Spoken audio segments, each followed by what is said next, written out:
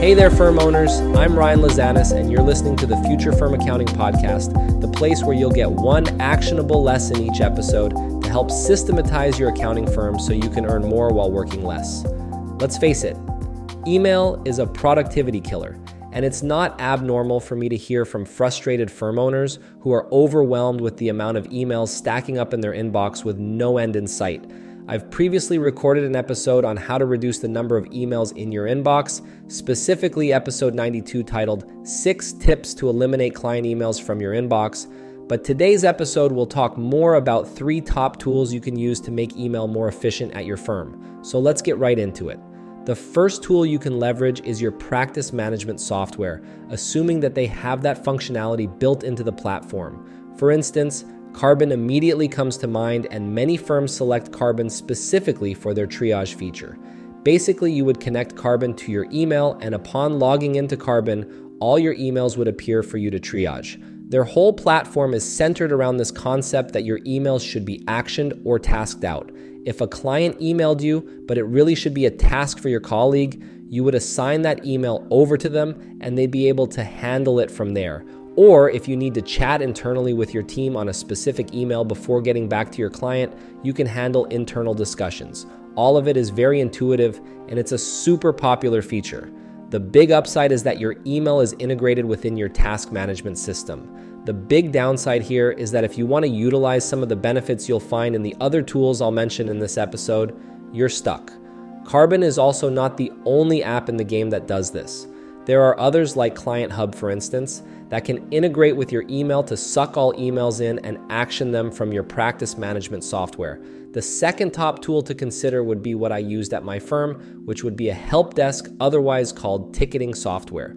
Zendesk is what I used, and it's a very popular option. I have an old specific episode on help desks in episode 22, so you can check that out. But essentially, a help desk is where you will give your clients a dedicated support email address, which you'd call support@yourfirm.com, and every time they have a question, they'd email that address and it would forward to a single point of contact. Each email would then turn into a support ticket with a ticket number, making it easy to reference in conversations with my team. Some get uncomfortable with this notion because it was rarely ever a problem with clients if you present it properly and if you have a capable team to support them. I loved having a help desk because I had total visibility into all emails sent across a client, making it very easy to track status and history. If ever I had to jump into a client meeting, I could simply click on the client in the system and see all messages to that client. It was extremely useful in many situations. I also really enjoyed being able to collaborate internally with my team on tickets as well. The kind of system is very powerful and you can set lots of rules and triggers, but it's also relatively complicated to set up and can feel a bit old school compared to some of the other options in this list.